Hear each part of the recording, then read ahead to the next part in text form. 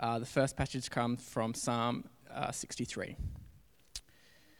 A psalm of David when he was in the desert of Judah. You, God, are my God. Earnestly I seek you. I thirst for you, my whole being longs for you, in a dry and parched land where there is no water. I have seen you in the sanctuary, and beheld your power and your glory. Because your love is better than life, my lips will glorify you. I will praise you as long as I live, and in your name I will lift up my hands. I will be satisfied as with the richest of foods. With singing lips my mouth will praise you. On my bed I remember you. I think of you through the watches of the night. Because you are my help, I sing in the shadow of your wings. I cling to you, your right hand upholds me. Those who want to kill me will be destroyed. They will go down to the depths of the earth. They will be given over to the sword and become food for jackals. But the king will rejoice in God. All who swear by God will glory in him, while the mouths of liars will be silenced. The next reading comes from John chapter 4. Now Jesus learned that the Pharisees had heard that he was gaining and baptizing more disciples than John, although in fact it was not Jesus who baptized, but his disciples. So he left Judea and went back once more to Galilee. Now he had to go through Samaria. So he came to a town in Samaria called Sychar, near the plot of ground Jacob had given to his son Joseph. Jacob's well was there, and Jesus, tired as he was from his journey, sat down by the well. It was about noon. When a Samaritan woman came to draw water, Jesus said to her, "Will you give me a drink?" His disciples had gone into the town to buy food. The Samaritan woman said to him, "You are a Jew, and I am a Samaritan woman. How can you ask me for a drink?" For Jews do not associate with Samaritans. Jesus answered her, "If you knew the gift of God and who it is that asks you for a drink, you would have asked him, and he would have given you living water." "Sir," the woman said, "you have nothing to draw with, and the well is deep. Where can you get this living water? Are you greater than our father Jacob, who gave us the well and drank from it himself, as did also his sons and his livestock?" Jesus answered, "Everyone who drinks this water will be thirsty again, but whoever drinks the water I give them will never thirst. Indeed, the water I give them will become in them a spring of water welling up to eternal life." The woman said to him, "Sir, give me this water so that I won't go thirsty and have to keep coming here to draw water." He told her, "Go and call your husband to come back." "I have no husband," she replied. Jesus said to her, "You are right when you say you have no husband. The fact is, you have had 5 husbands, and the man you now have is not your husband. What you have said is quite true." "Sir," the woman said, "I can see that you are a prophet. Our ancestors worshipped on this mountain, but you Jews claim that the place where we must worship is in Jerusalem." "Woman," Jesus replied, "believe me, a time is coming when you will worship the Father neither on this mountain nor in Jerusalem. You Samaritans worship what you do not know. We worship what we do know, for salvation is from the Jews. Yet a time is coming, and has now come, when the true worshippers will worship the Father in spirit and in truth, for they are the kind of worshippers that the Father seeks. God is spirit, and his worshippers must worship in the spirit and in truth." Finally, from Philippians chapter 4. "Rejoice in the Lord always. I will say it again, rejoice. Let your gentleness be evident to all. The Lord is near. Do not be anxious about anything, but in every situation by prayer and petition with thanksgiving, present your requests to God, and the peace of God, which transcends all understanding, will guard your hearts and your minds in Christ Jesus." This is the word of the Lord.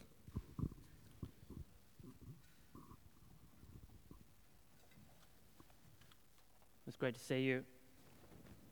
As we look this afternoon, we'll be referring to the Psalms particularly, and then looking in at these other verses. But let's pray as we begin looking at God's word. Father, we thank you that we are not alone in this world, but that you reveal yourself to us, that we hear your voice, that in the Lord Jesus you reveal yourself to us. We thank you for that. We pray that as we hear your voice now, as we think about how you hear us, how we have your ear, the privilege of prayer, may you encourage us through your word. May what I speak be true, and may you stir us again with hearts afresh for your glory. In Jesus' name, amen. I wasn't getting emotional. Hang on a moment. Caleb, I'm going to steal your water just for a second, if that's all right.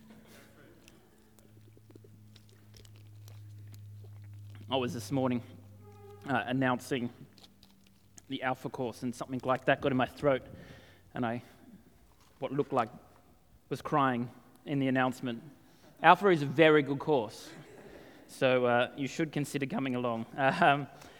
So we're looking at Psalm 67 this afternoon, and we're looking at habits that shape the heart. So character is largely a bundle of habits, and so we're looking at habits that form us, as it were. Justin said last week, the theme of Sundays is Monday.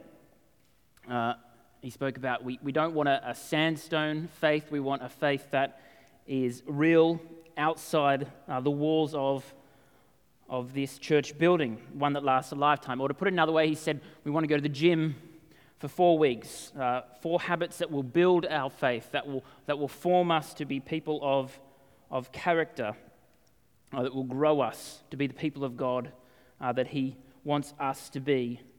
And these are 4 habits that people throughout the centuries have used. I mean, what we've done already this evening is drawn upon the habits that for thousands of years the church has done. The Apostles' Creed the Nicene Creed creeds are summaries of the Christian faith, which the church formed often under severe persecution, and the church has stood by for thousands of years. And that's a habit. And as we say that, it does form us. It builds us as the body of Christ. And so today we look at the topic of prayer. And I don't know about you as we begin that, but it can be a particularly guilt-inducing topic, prayer. Because the reality is, it's not everyone's experience, but for a significant amount of us, and for myself included, prayer might be something that you struggle with. And a sermon on prayer can be overwhelming because it gives us something that we might have to do again. And it brings up those thoughts for us. But I hope today, in the passage as we look at it, that you might not feel overwhelmed by a message of do, but you might be won by what we get in prayer.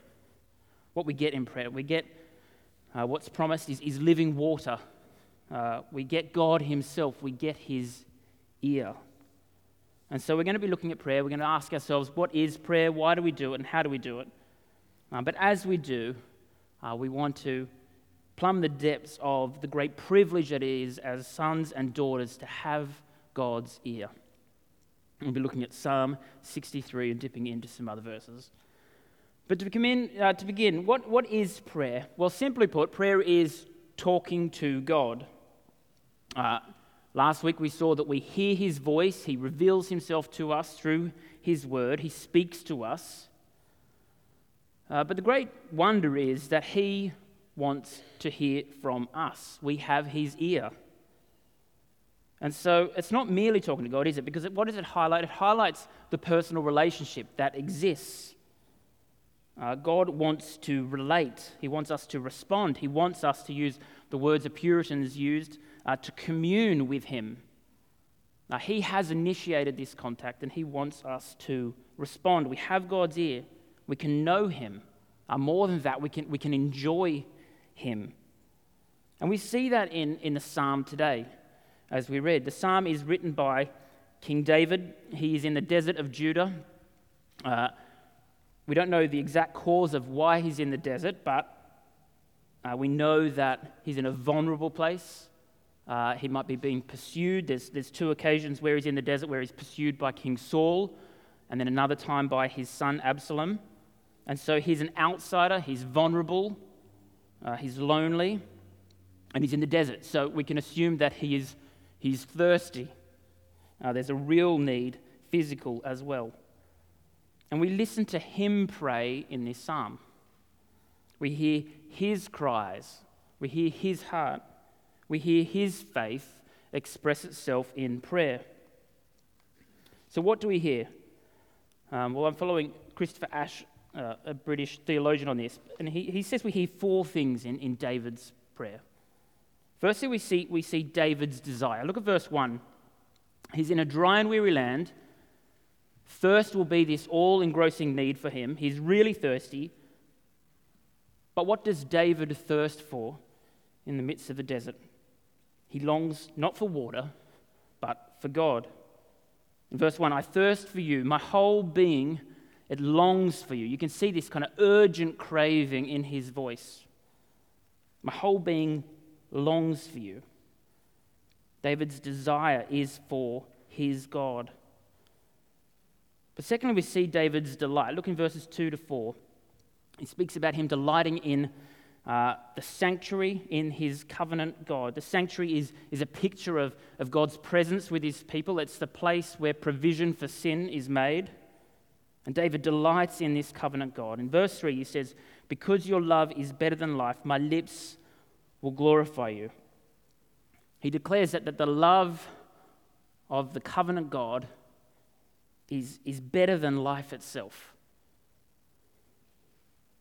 Life is a shorthand here for everything that's good. Think about everything that's good. Breath, health, food, drink, beauty, intimacy, laughter, love.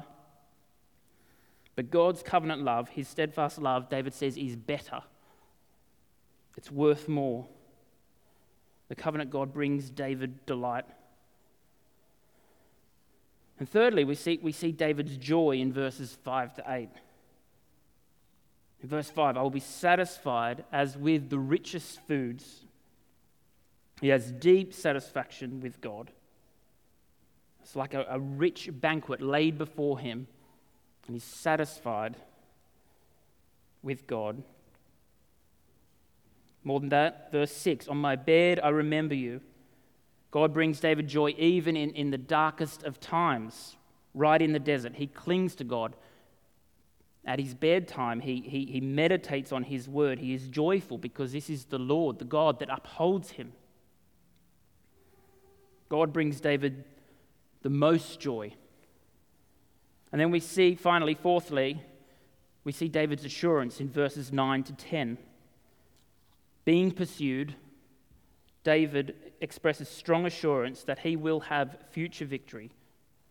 Those who want to kill me will be destroyed. He knows that his enemies will be defeated. He depends upon God, and he is sure who will end up on top. He rejoices in the God who gives him this victory. So you see this language, it's really rich as David prays. He thirsts and he's satisfied. His prayer shows his desire, his delight, his joy, and his hope is in God.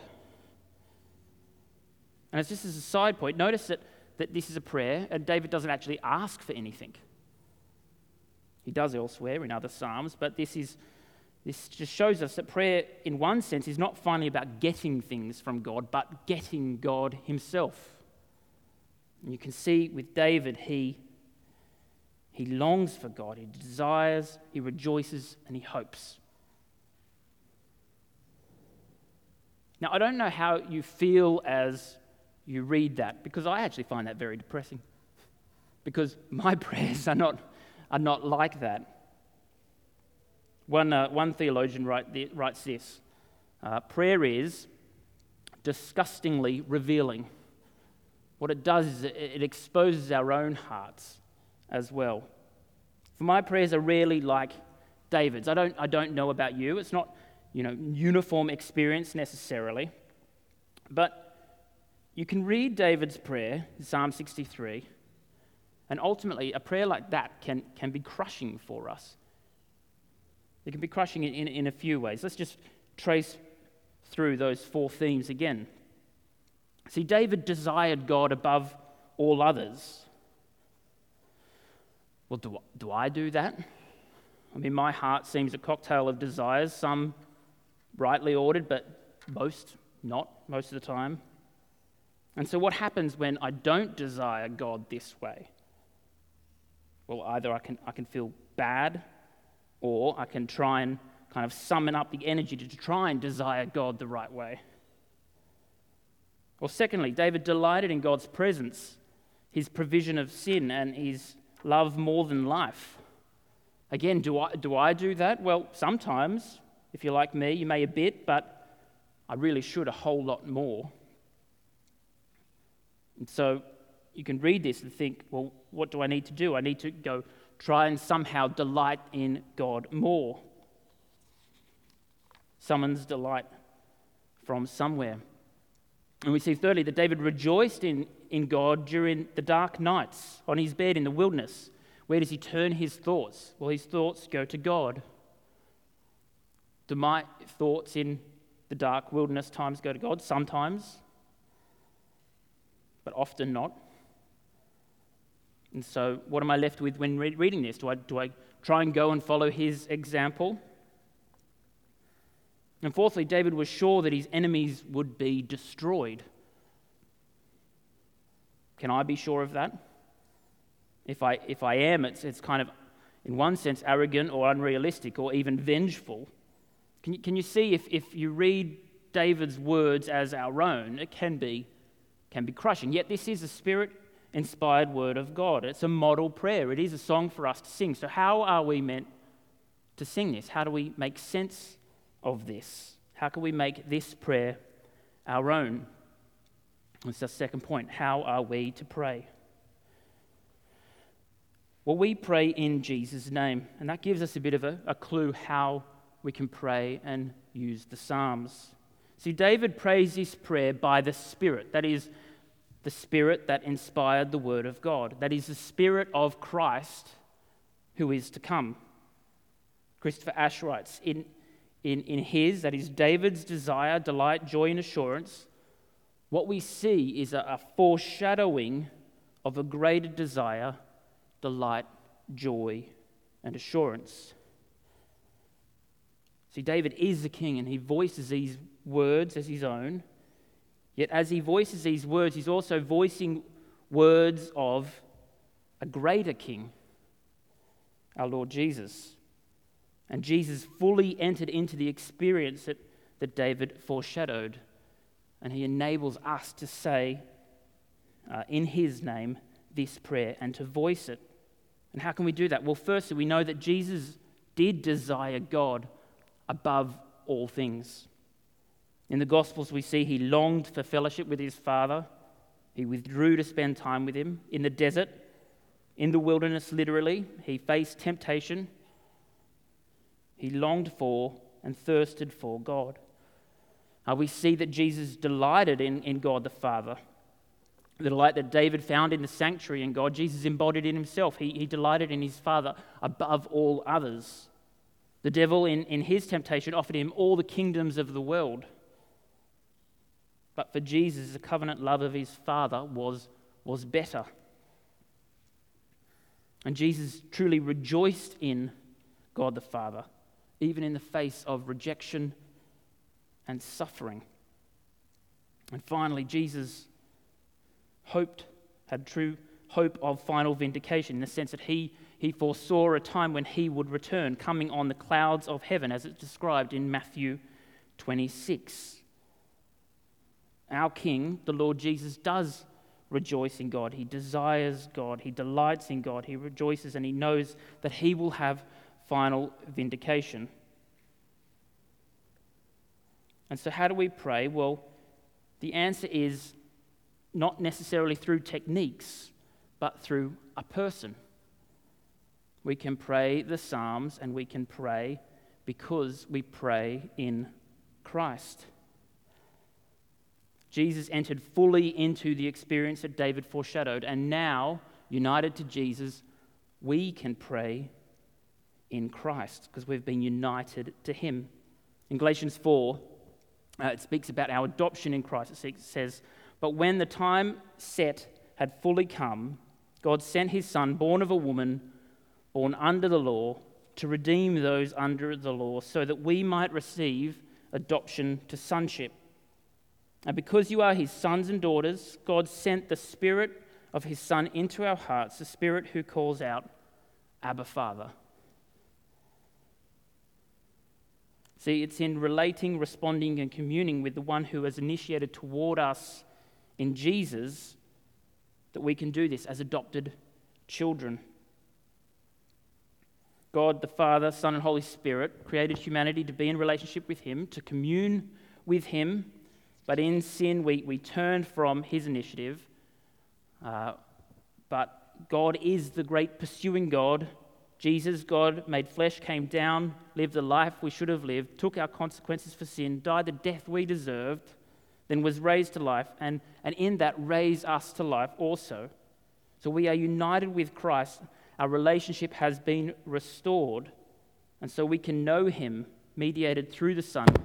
We can desire Him, we can delight in Him, we can enjoy Him and have His assurance. So as we read Psalm 63, we're not King David, but we can pray as the King, Jesus, as it says in verse 11, who swear by God and glory in Him. Through Christ, David's prayer in the Spirit can become ours. We have God's ear. So what does it look like to pray this prayer in Christ? Well, firstly, it's not that David desired God and I need to try harder to desire God. It's that Jesus desired God for me and I enter into the fruits of His desire. He offers us, as we read in the second reading, living water that will truly satisfy. So I don't have to look elsewhere to quench my thirst. Our thirst can take us to dark places, but Jesus desired God for me and I can enter into the fruits of His desire. Jesus says, everyone who drinks this water will be thirsty again, but whoever drinks the water I give them will never thirst again. Secondly, it's not that David delighted in God and I need to try harder to delight in God. It's that Jesus delighted in God for me and I can enter into the fruits of His delight. Sometimes I think we question whether we should pray if our desires are out of joint. But by the Spirit, our desires are being reordered day by day to love Him and to love others rightly. We can enter into the fruits of His desire and delight. And prayer helps us in this process. It shapes our desires. And thirdly, it's not that David rejoiced in God and I need to try harder to rejoice in God. It's that Jesus rejoiced in God at all times and I enter into the fruits of His joy. As the Apostle Paul says, we can rejoice with thanksgiving. More than that, we can in our own metaphorical wilderness, in our anxieties and fears, we can go to Him because we go to Him in Jesus. And as the Father loves the Son, so adopted in Him, He loves us, He loves to hear from us, and He promises us peace. And finally, it's not that David was sure of his final vindication, so I need to persuade myself of the same assurance. It is that Jesus is our sure and final vindication. We can be confident that that great enemy that we face, sin and death, has been conquered in Him, and in Him lies our ultimate victory. So we don't need to make things right because Jesus has, and it means that things are going to be all right in the end. And it even means that we can pray for our enemies. So prayer is talking to God. It's an expression of our faith, but we do so in Christ with the assurance and privilege of children. And as we read Psalm 63, what we see in Christ is that on offer is our desires being met, true delight, joy, and hope. So given this reality, well, how can we form habits to commune with God in prayer? Well, first, remember that prayer is not something we do, but it's a relationship that we enter into at God's initiative. One writer says, the great purpose of prayer is to come humbly, expectantly, and because of Jesus boldly into the presence of God, to relate to Him, to talk with Him, and ultimately to enjoy Him as our great treasure. And so prayer is the opportunity to enjoy God as our great treasure. But how can we pray in such a way that will form our hearts? Well, I've got 4 thoughts to close. Firstly, we can pray using Scripture. We can pray scripturally.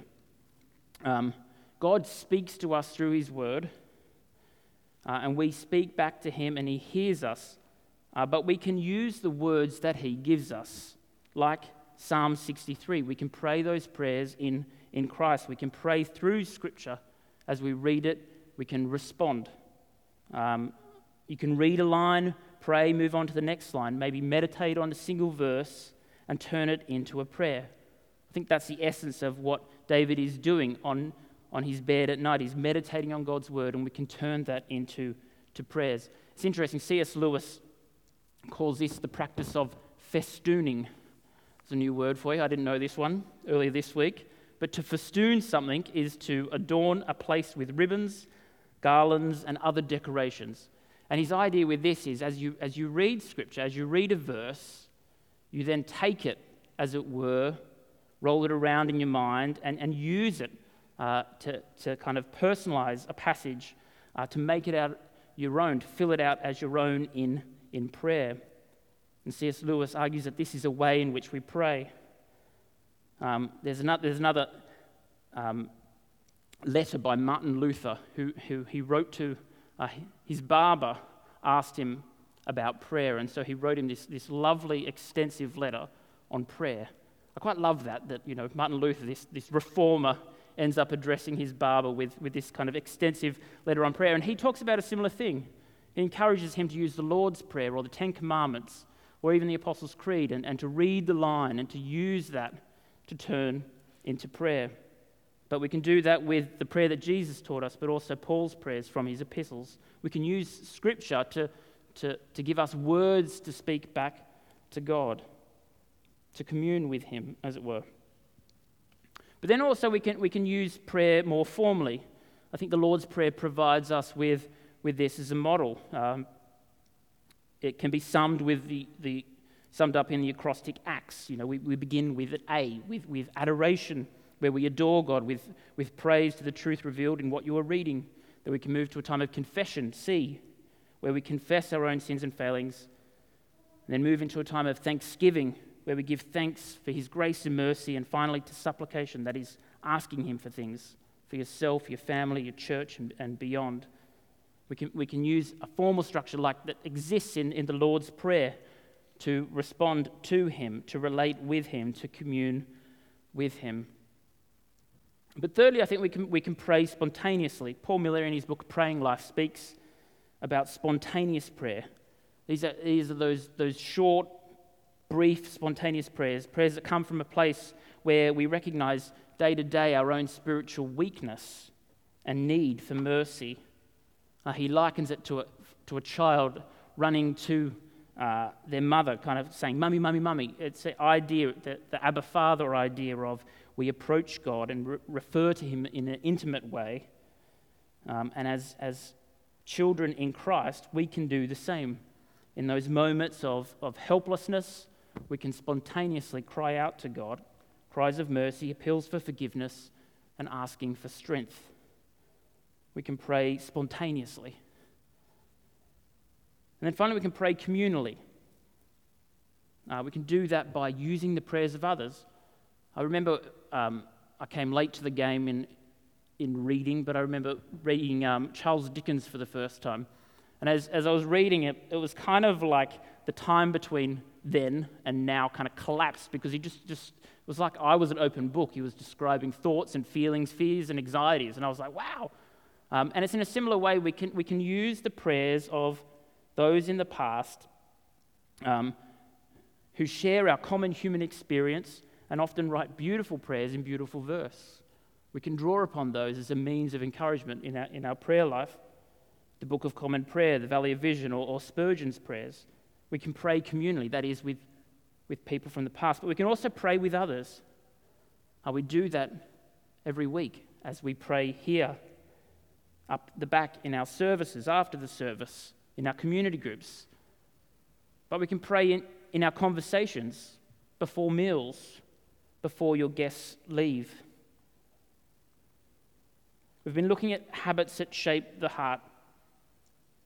Calvin says that prayer is the chief exercise of faith, faith expressing itself. And we've seen a model of how we can do that in Christ. Through union in Christ, we have the privilege as sons and daughters of communing with God. And prayerlessness is foregoing that privilege. But what is on offer? Well, as we pray in Christ, what is on offer is satisfaction to our longings, a reordering of our desires, true joy even in the midst of undesirable circumstances, and assurance of our future hope that it will all be okay in the end. So let's make it a habit of seeking to commune with God as his sons and daughters in prayer. Let's pray. Father, it is a privilege to be united to Jesus and called your sons and daughters, a privilege that we cannot fathom in full understanding, but we thank you for it. And we thank you for what that means for us, that we address you as sons and daughters. You speak to us, you reveal yourself to us, but you long to relate to us, and you give us the means to have your ear through prayer. And we pray that we might be a community that take that privilege seriously, that in our own lives and in our life together we might be those that petition you, that have your ear, that relate with you, that pray to you, that we might express our dependence in that way. Please form us to be that people, to take up that privilege. And we pray that you might truly do as you promised in Christ, grant us living water. In Jesus' name, amen.